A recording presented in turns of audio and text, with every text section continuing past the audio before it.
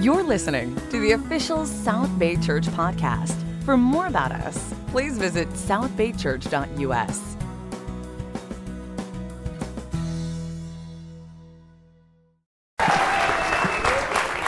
Thank you. Oh, good morning. You can turn in your Bibles, please, to Matthew chapter 28. Matthew chapter 28. It is really great for Mary Lou and me to get to be here. We've been here since Tuesday night or Tuesday afternoon, and have to go back Tuesday. But welcome to the service again if you're a guest. And I bring you greetings from the New York church on the other side of the coast. It was great to walk along the beach in Redondo earlier in the week. It is absolutely nothing like the Jersey Shore beach, except their water and waves. That's about the only thing that they have in common. We're very glad to be here. Brian and Dessa have lived here in this area and been part of the LA church here for almost 23 years. So we've been coming out here a long time to see them. And a lot of you that we knew before that in Colorado. A bunch of us go back to Colorado days, and it's always great to see you. I appreciate the things Brian shared. Actually, Brian is one of my heroes. I know. If it's true, I'm so very proud of him and appreciative for him. I can't believe he's as old as he is now, and where that kind of puts me in life. But I'm very appreciative for him and what he means to you and the church and Dessa and their kids. And amen. It's just a good thing to be alive and be a Christian, I'm telling you. As Brian said, we're thinking about the idea today where Jesus says, I will be with you always. And this comes from a very, very familiar passage to us in Matthew chapter 28. As Jesus is nearing the end of his life, he's been crucified, he's come back to life. And it says in verse 16, then the 11 disciples went to Galilee, to the mountain where Jesus had told them to go. And when they saw him, they worshiped, but some doubted. And Jesus said to them, all authority in heaven and on earth has been given to me. Therefore, go and make disciples of all nations, baptizing them in the name of the Father and of the Son and of the Holy Spirit, and teaching them to obey everything I've commanded you. I am with you always to the very end of the age. I will be with you always, Jesus said. Many years ago, we were living in Brooklyn in an apartment building, and parking was very difficult, so I kept my car in a parking garage that was about 10 minutes walk from our apartment building. And Brooklyn at that time was not quite as gentrified as it is now. The street we lived on was really great. The street the parking garage was on was really scary. And you'd come out of the parking garage, and it was an angled street. You could see our apartment building up at the end of the street, about 10 minutes walk. It was a very dark street. It was a little scary, but So one night I came into the garage, and a car pulled in behind me, and a woman got out, and I recognized her as another resident of our apartment building. I didn't know her very well. I'd seen her just in passing. She recognized me. She said, I am so glad to see you. She said, I never come home this late at night alone, but I know you're going the same place I'm going, so I can walk with you. And I'm thinking, okay, but if anything happens, I'm a runner, not a fighter. I will be gone. And you will be on your own. I didn't say those things, and we made it back safely. When times are hard, when times are challenging, when times are frightening, when times are uncertain, we want somebody to be with us. Jesus' charge here in one respect, is very mind-boggling, because he looked at 11 men and he said, all I want you to do is to go to the whole world and teach people about me so that they come to a point of faith and conversion. You can baptize them, you can keep teaching them, and I'm going to be with you always. You know, I think what he said represents more than just what we call evangelism, because he was saying to them, in essence, you have become like me.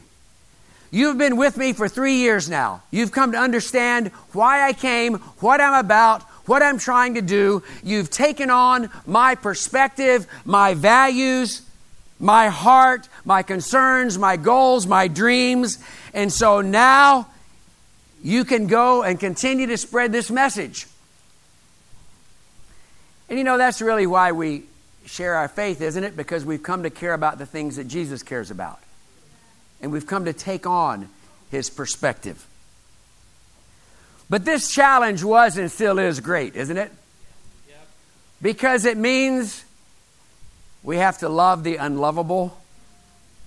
It means we have to get out of our comfort zones very often. It means we have to keep loving and persevering when we're rejected, when we're misunderstood, when nobody seems to care. It means we have to deny ourselves. It means we have to try to live a consistently good example kind of life so that when you do invite a coworker to church, they don't say, "Are you kidding me? You're a Christian?" It means we have to conquer our fears. In Genesis, it says we are made in the image of God. And that's such a profound concept. That we have an intelligence unlike God's in one sense, but obviously different from animals. That we have some of the same emotions that God has, except we possess one character trait that God does not in any way, shape, or form, and that's fear. We are fearful sometimes. When we think about the challenges that we face, we are fearful sometimes. I think these 11 men who heard this message from Jesus must have had some kind of trepidation, because right away he says, "Now look, I'm going to be with you." If you're studying the Bible, you can be afraid of what it will mean in your life if you become a Christian. I appreciate very much in our fellowship our teens who are disciples. Amen. Because it can be an extra hard time in life to be a disciple, to be a Christian in some ways. But if you're contemplating that, you can feel like, well, what will it mean? What will I have to give up? What will I have to become like? What will my life be like? And I think for all of us, it can be fearful, as even when we've been Christians for a while, we open the Word, or sometimes somebody sits down across the table from us and says, "Have you ever thought about where you are with this?" I'm like, oh my, I got to keep changing. That's exciting. It's fearful, though. Can I keep doing this for the rest of my life? Can I give generously and still have enough to live on? Can I, whatever it is. But Jesus is saying here that the presence of God conquers and overcomes our fears. God never asks us to do what He will not help us accomplish. And He's always promised to be with us. Just listen as I share some passages with you. I don't even take the time to turn to them, but just some of the things that God says to people when they were facing challenges. Way back in the Old Testament, Isaac, the son of Abraham, Isaac who grew up with great privilege, but Isaac who was facing famine and uncertainty. And in Genesis 26:3, God says to Isaac, "Stay in this land for a while, and I will be with you and will bless you. For to you and your descendants I will give all these lands and will confirm the oath I swore to your father Abraham." Next generation, Isaac's son Jacob. If you know that story, pretty interesting, fascinating story. These twin boys, lots of rivalry. The younger stole from the other. He's running for his life. And again, he'd been a rather, it seems, spoiled young man. And now he's afraid. In Genesis 31, the Lord said to Jacob, go back to the land of your fathers, to your relatives. I will be with you. God's given him some success, but now he's got to go back and face his past. And he's afraid. And God says, go back, because I will be with you. Fast forward some time, the Jews have been in Egypt for more than 400 years. They've been in bondage now. There's very difficult times. God's sending a champion, Moses. Moses thinks it's a great idea for somebody to go rescue them, except when he figures out that it's supposed to be him. And he is very afraid and makes a lot of excuses. And in Exodus 3, God said to Moses, I will be with you.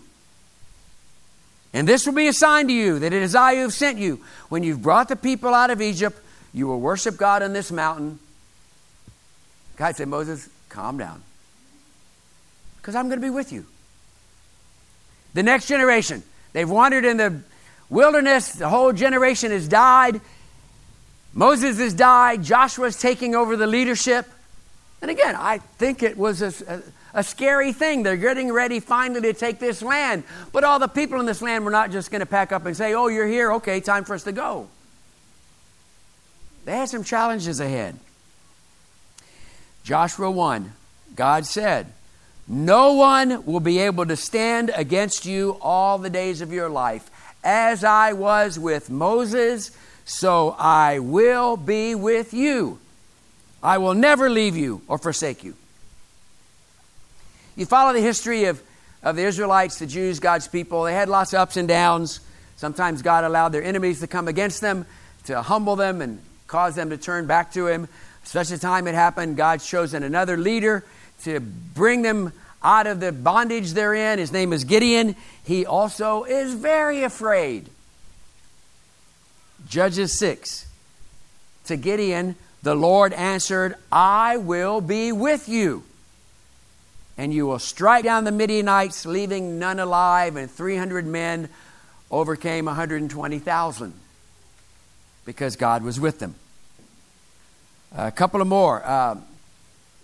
They had kings, Saul, David, Solomon. The kingdom's going to be split because of some disobedience. A man named Jeroboam is chosen to take part of the kingdom. Again, this is a frightening thing for him because he, in a sense, has to rebel against the establishment, even though it's in the will of God.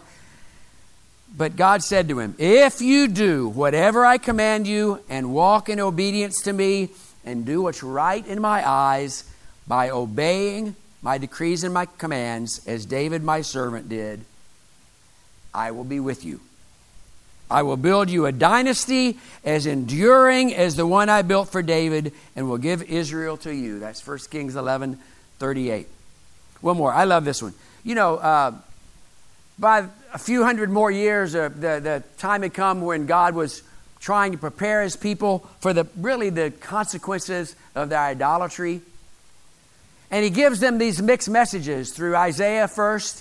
Challenging, troubling, difficult times are going to come. It's your own fault, but I will take care of you. Isaiah 43 verse 2, God says, when you pass through the waters, I will be with you. When you pass through the rivers, they will not sweep over you. When you walk through the fire, you will not be burned. The flames will not set you ablaze. Because He said what? Repeat it after me. I will be with you. Let's say it again. I will be with you. That's the consistent message on to Jeremiah and Ezekiel and from the prophets. God is saying, I will be with you. Same message when you get the New Testament. We've seen it where Jesus said, I'll be with you. A few years later, Paul is in Corinth. He's preaching. Trouble comes. Opposition comes. It says the Lord comes to him in the night and says, do not be afraid. It doesn't say Paul's afraid. But when the message is don't be afraid, I'm assuming he was afraid. Acts 18:9. Do not be afraid. Keep on speaking. Do not be silent, for I am with you. And no one is going to attack and harm you. I am with you. We need God's presence. It seems that I am constantly being reminded that I'm not as young as I used to be. Very recently, I went to my dentist, the dentist I've been going to for more than 10 years. But I had a new dental hygienist. This was not a kid. She was telling me she had a daughter in college, so she's that old. But I sit down in the chair. First, she keeps calling me young man. At first, it sounded nice, and then it sounded a little patronizing. And then I'm sitting there, and out of nowhere, she says, so what did you do before you retired? Exactly, thank you. I'm thinking, what?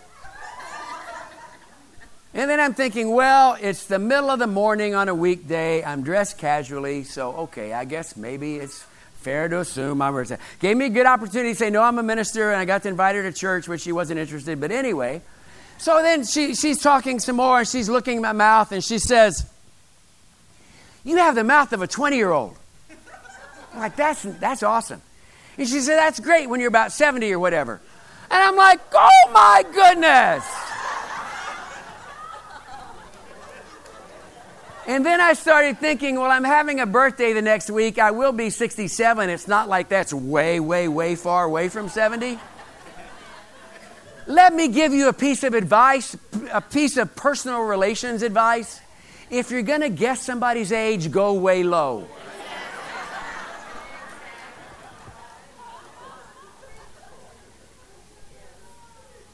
But I do feel it.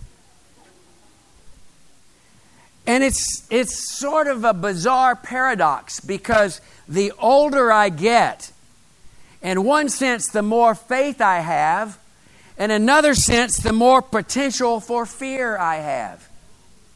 Because honestly, the more I realize how many bad things can happen to you in this life.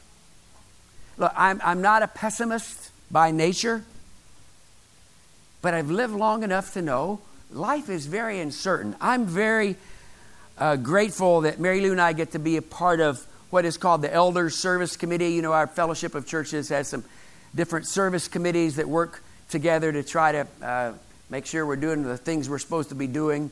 And we get to be in a group of about 6 or 7 other couples, some of you whom you know, Alan, Gloria Baird, and people that I don't feel like I'm peers with, or way more spiritual than I. But anyway, it's really interesting, because when we have our meetings twice a year, very early, the topics always turn to grandchildren and our maladies.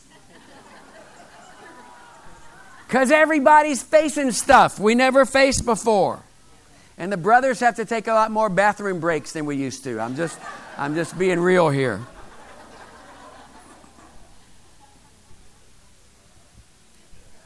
But when I let myself think about it, honestly, the future can be kind of scary. I know I'm not going to be getting any better looking. I'm not going to be getting any more hair. I'm not going to ever be any healthier. But other things, as we think about, okay, I think we're set up financially for the rest of our lives. Are we? I don't know. I've always lived by faith. But are we? What is our health going to be like as we have both seen our parents grow old and have definite health challenges and pass away?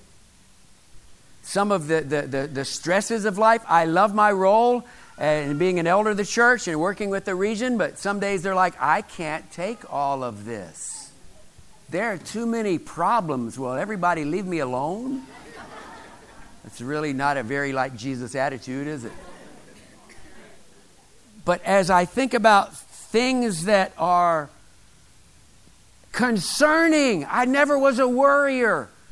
And as we raised our family and as we live life, and I find myself, having a hard time sometimes not being anxious about things. I've said to Dr. Steve Kennard, who is our teacher for the New York Church, I need you to help me understand how the same man, Paul, inspired by the Holy Spirit, could say in Philippians, don't be anxious about anything, and to the Corinthians say, I feel daily the pressure of my concern for all the churches. Those seem opposite. I think I do understand how they're reconciled. You know, I've always been a glass half full person. But that empty half is looking a little more ominous, I'm telling you. And I know that life is full of losses. You here facing the loss of someone who passed away before his time.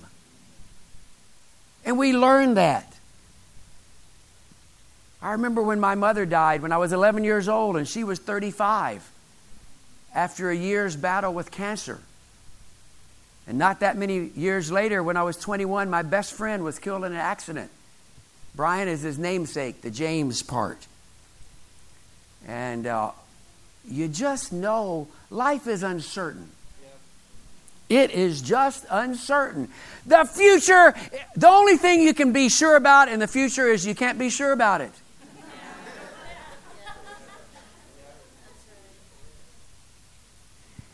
And that's why Jesus promised, I will be with you always to the end of the age, is such a powerful, phenomenal promise. And what I really like about it, obviously, is when I start thinking about things that I can be anxious about, here's God's promise. And the thing about God's promises is what? He always keeps them. He can keep them. When He says, I'll be with you, He never has to say, oops. You know, I remember teaching our older daughter to ride a bicycle. I sort of remember teaching Brian to ride a bicycle. I think he caught on pretty fast. Our older daughter, I don't know, she wasn't very old. I don't know, was 5, 6, 7 years old. And next door to our house was a church building with a parking lot that sloped. You remember that? And it was a good place. It didn't seem to slope too steeply, but we would get over there and I would say, I'm right here. I'm holding on to the bike. You go. I'm right here with you. I'm right here with you. Well, this one day, she got going faster than I could run. And I realized I wasn't sure we talked about the braking idea. And I watched her go down this parking lot, hit a wall, a bush, go head over heels into the bush, and she's crying, and I'm feeling like the world's absolute worst father. I don't know if I don't want to bring this up to her. Don't let anybody tell her about this story because she may have issues that need to be dealt with because of that. My heart was in the right place. I wanted to be with her. It just got out of my control. Never happens with God, does it? Never happens with God. There are very practical ways God is with us, aren't there? I mean, this right here is one of them. You know, I've got to get up in the morning and get my cup of coffee and sit in my chair and read the Bible. Or I start thinking like me again. And I start getting fearful. I'm telling you, it's freaking me out a little bit because I've never been a fearful person. But I've got to go back to the Bible and get God's heart and not my heart, and God's promises and not my concerns. And sometimes I've found too, again, I appreciate the role that I get to have in the church. Sometimes the more responsibility you have, the more you know, the more you wish you didn't know. The more things there are to be concerned about. We need the Bible. Because it's God's from Genesis to Revelation saying, let me tell you how I am with you. Let me show you what I can do for you.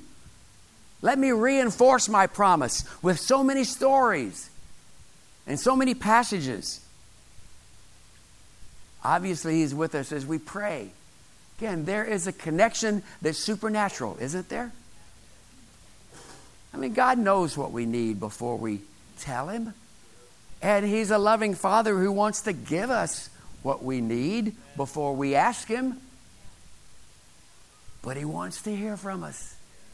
And there is something about being able to pray. There's a big park, woods, basically about 10 minutes drive from our house, where I go regularly to pray, to just walk and walk and walk. And you think you were way, way far away from everything. You're not, but surrounded by the trees and so many things. And just to, like the psalmist said, be still and know that God is God. And that His promises are true, and that we can take His promises.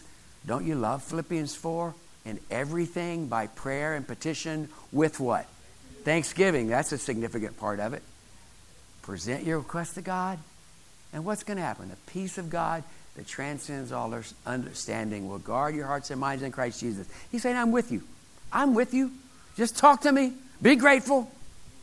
Tell me all the things you're thinking and feeling and afraid of. I'm with you. I'm going to do things that will astound you. He's with us with the Holy Spirit. I'm afraid we just don't think and talk enough about the Holy Spirit. But He's such an amazing promise of God. That, again, a supernatural power within us that is not necessarily something we can feel. It's not something that takes me by the ear and takes me over here. But there is a power beyond ourselves. God is saying, I know this is hard sometimes. Yeah, it's a great way to live, but it's hard sometimes. So I'm putting my Spirit in you to help you. He's with us in our fellowship with each other, isn't He? If you're a part of this church, I hope you love and appreciate your Christian relationships. Where in the world could we have friendships the way we have? Where we can be completely real and honest and get help and encouragement and sometimes correction when we need it, but support, and you don't get that anyplace else. He's with us as we get connected. How is your connection to God? This is about being connected to God. This isn't a general promise for everybody in the world. I mean, God wants it to be. But the promise of God's being with us is for those who've decided to be with Him. It's for those who are trying to stay connected to Him. And in that sense, it's somewhat a conditional promise. I know these people that we read about earlier were all afraid, but they all were determined to try to hang on to God. And as you know, maybe some of you are studying and thinking about becoming Christians. There are a lot of reasons to become Christians. Look ahead in Acts chapter 2 for a minute.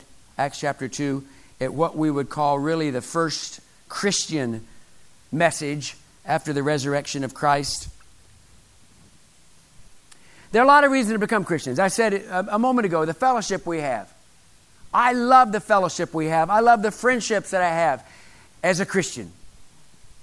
I love the peace that we get. I love the purpose that we have for living. I love that there is something to get up for in the morning when we're Christians. There are a lot of sort of fringe benefits and peripheral things that come from being Christians. You know, as only the Bible can. The Holy Spirit through Peter, to me, gives us two basic reasons.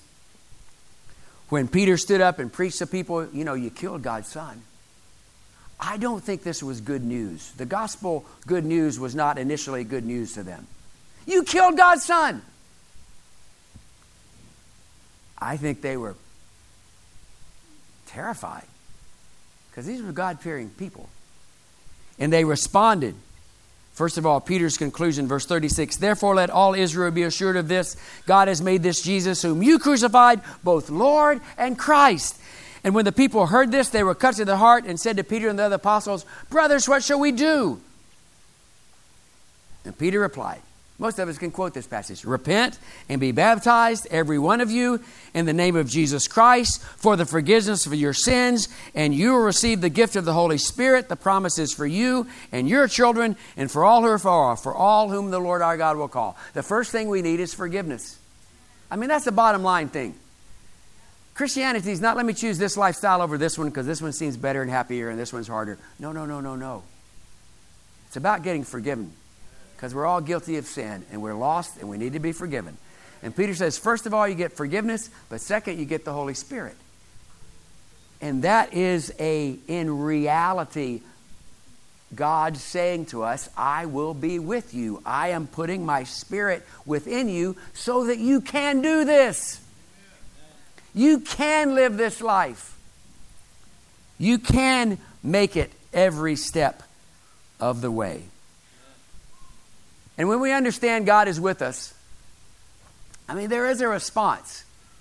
In Psalm 118, verse 6, again, you don't need to turn there because it's just a phrase. But the psalmist has talked about things that people face. And then his conclusion, "The Lord is with me, I will not be afraid." The Lord is with me, I will not be afraid.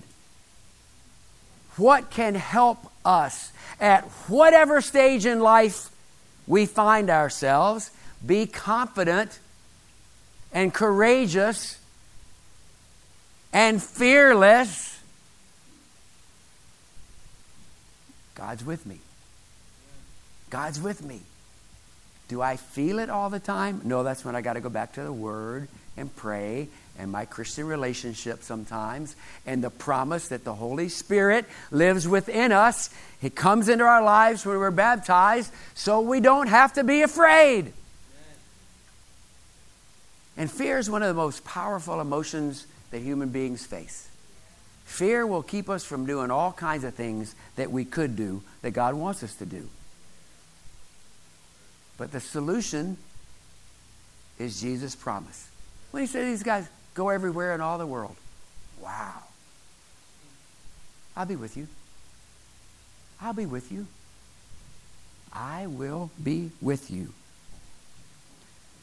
And you know, look at Romans 8, and we'll take communion together in just a moment. Romans chapter 8.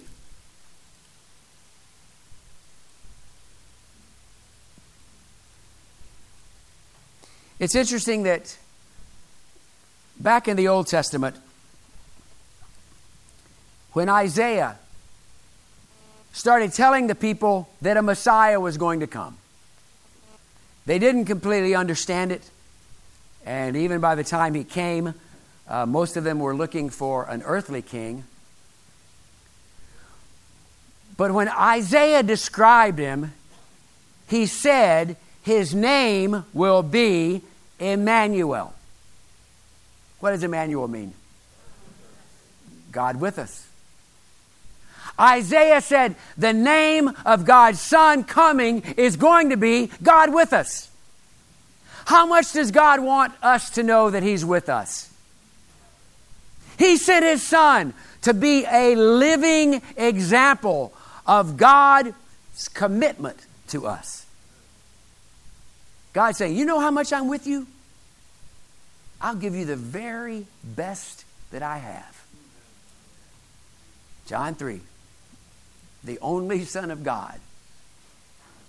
And that is God's commitment to us that began with the birth of Jesus, continued through His life, the ultimate culmination on the cross. And you know, in Romans 8, such an amazing, amazing chapter. In verse 31, when Paul writes, "What then shall we say in response to this?" I wish we had time to go back and talk about the whole chapter, honestly, the whole letter, of the things that Paul had been saying about our sonship and the Spirit's helping us and God's plan. But he says, what then shall we say in response to this? If God is for us, who can be against us? He who did not spare His own Son, but gave Him up for us all, how will he not also, along with him, graciously give us all things? What's Paul saying? Do you want to know how much God is committed to taking care of us? He gave us his son to die. So what's he going to withhold? After that, everything is like downhill. God with us means the cross. Now, Jesus had already been to it when he said to his 11 apostles in Matthew 28, go to all the world, I'm with you. But if they thought just a minute, they would have realized, you know what? He means what he says. He's been to the cross. And he's overcome death. So what have we to fear? Paul said God didn't spare his son. He gave him for us. And so he goes on, verse 33, who will bring any charge against those whom God has chosen? It's God who justifies. Who is he that condemns? Christ Jesus, who died, more than that, who was raised to life, is at the right hand of God and is also interceding for us. That's a whole other concept about how God is with us that I don't pretend to completely understand, but it's in the Bible there, that Jesus is up there saying, you know what, he messed up today, but he's okay, he's on our side. We'll give him another break. Let's help him. Verse 35, who shall separate us from the love of Christ? Shall trouble or hardship or persecution or famine or nakedness or danger or sword? As it is written, for your sake we face death all day long. We're considered as sheep to be slaughtered. No! In all these things we are more than conquerors through him who loved us. For I'm convinced that neither death nor life, neither angels nor demons, neither the present nor the future, nor any powers, neither height nor depth, nor anything else in all creation will be able to separate us from the love of Christ, that is, love of God that is in Christ Jesus. Paul said, there is nothing that makes Jesus unable or unwilling to be with us. He really sums it up. Nothing in all creation can make Jesus go back on this promise, I'll be with you. Unless, of course, you and I go back on it. As we take communion, you know, Paul says we examine ourselves. And it says we recommit ourselves. And today, the concept, Jesus promised to be with us, was demonstrated on the cross. He came because that's what we needed. The forgiveness, the Spirit that he could give after he had given himself. And so where have we been today? You know what? I love being a Christian. Overall, it's the best and easiest way to live. Now, on any given day, it may not be the easiest. Because we're going against the grain of our world. But Jesus said the biggest challenge he'd given to these 11 men, who still, some of them were kind of confused. It says doubting. All I need you to do is just go around the world and preach to everybody. Okay. But I'm with you. Always to the end of the age. And as we take communion, we get to remind ourselves that the cross, Emmanuel, God with us, God's love for us, God's plan for us, God's provision for us, God's promise to us, I will be with you. You ever doubt that? Look at the cross. Because that's what he did.